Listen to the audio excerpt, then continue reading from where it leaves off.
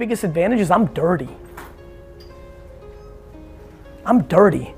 I don't give a fuck what people think. Do you know how many people, when I put out these garage sale videos, my homies in Silicon Valley and Hollywood and Wall Street, like players are DMing me shit. Like half of them are like, this is the best shit I've ever seen. But half of them are like, yo, you're making yourself look stupid. I'm like, to who? To you? Fuck you. I'm serious. To what?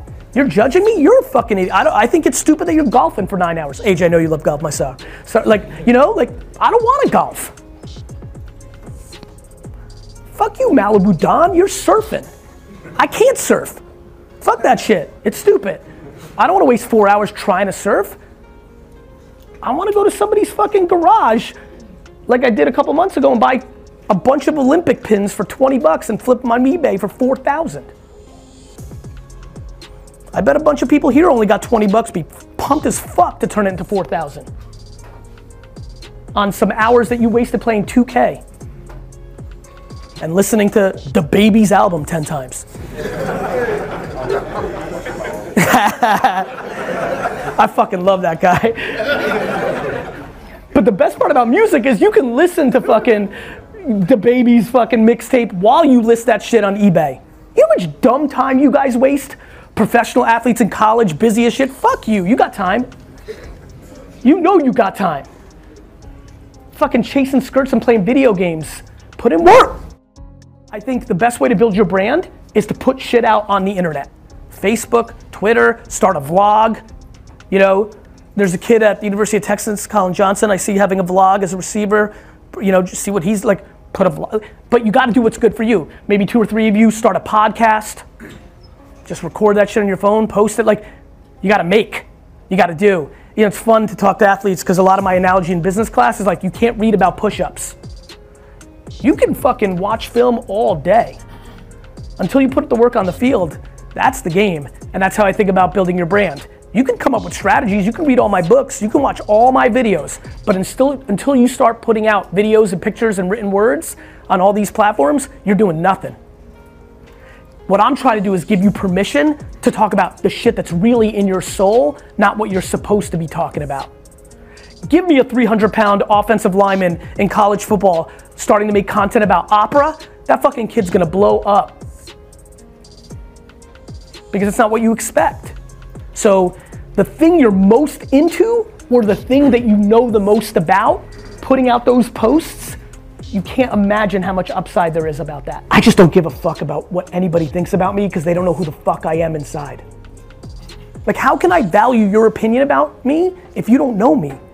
Like, my mom knows me the best in the world, she's my hero, and she doesn't know everything about me. It's real easy to not let judgment come in when you have empathy for the other person and know they're just seeing a clip of you or just one moment of time. They don't know you.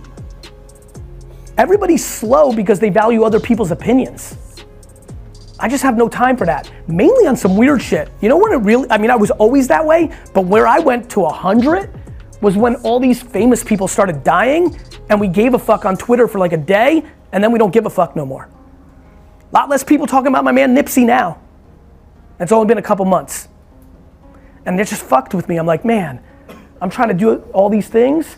Like, we're just human beings. Like, my grandma passed a couple weeks ago. And like, we buried her in Woodbridge and like, I don't know, it's not on my mind that much today. That's just life. So it got real easy for me to like navigate because I'm like, what? I'm really gonna value somebody else's opinion about me when they don't know? I got one life. Do you know how, my friends, do you know how rare it is to have a life? The odds right now, currently, that science accepts for the odds of actually being alive is 400 trillion to 1.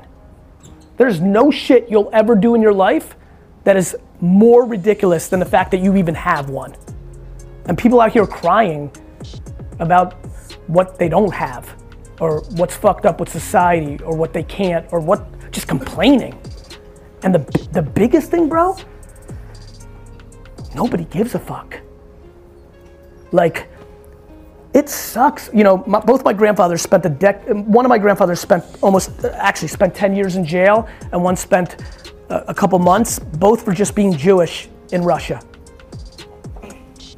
You know, And like the reality of like my parents growing up in the Soviet Union, I realized like nobody gives a fuck, right? Like doesn't mean there isn't racism, sexism, suppression.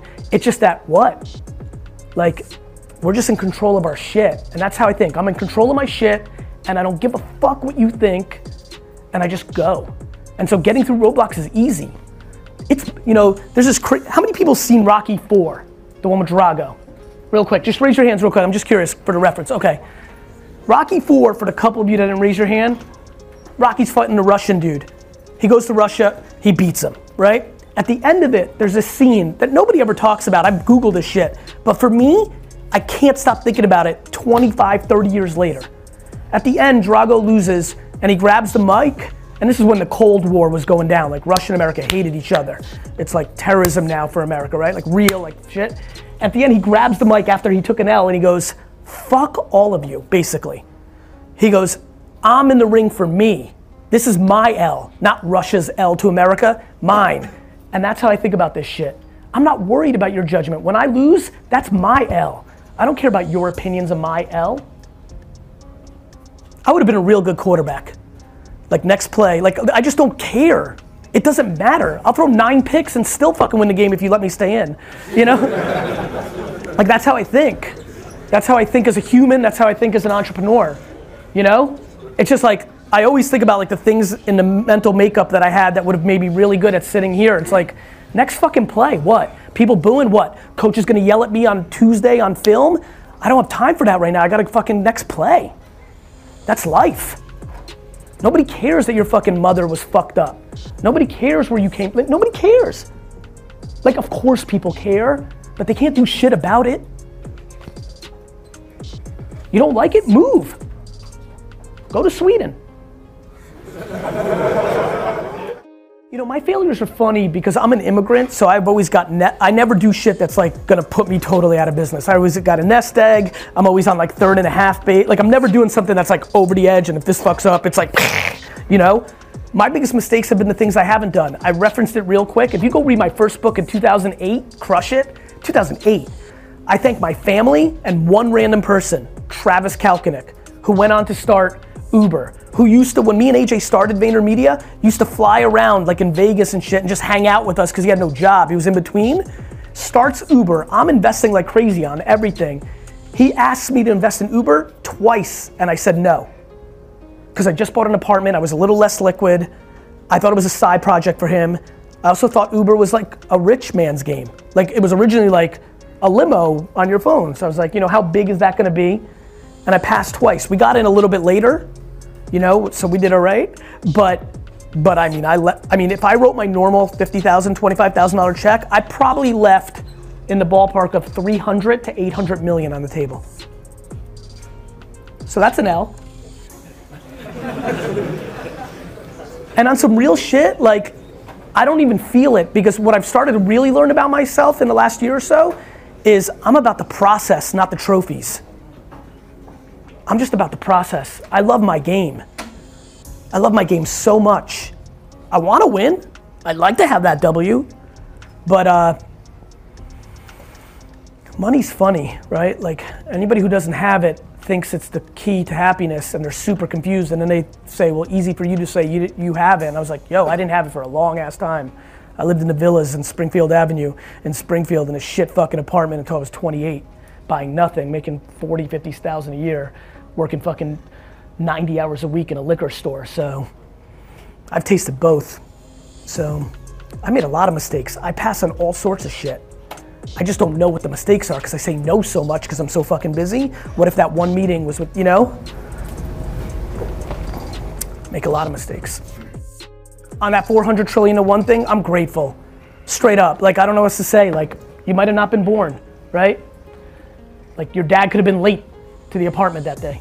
You, like on some real shit. Like I don't think people contextualize perspective. Like what?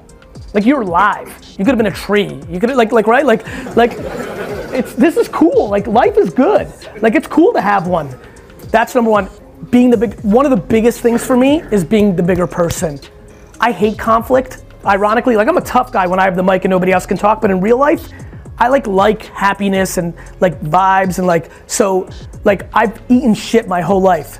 Like kids stole hundreds of thousands of dollars from me in the liquor store. Like literally, like I found a way for him not to go to jail for a long time. Like, you know, like just being the bigger person has been a core principle of mine. Not valuing money over family and like happiness has been huge. Fuck money, like really. You can not care about money more when you don't care about what people think about your money. You know? Like, you know, so being the dude, patience. Like I've talked a lot of shit and I'm sure a lot of people are like gonna walk away not giving a fuck or flip life or what have you. Like if you leave with anything, if I had my choice, it would be holy shit, I'm gonna live 4 more full lives, and no matter how crazy what I think about right now is, and like what I want to accomplish on or off the field, like I got 4 fucking lives to do it.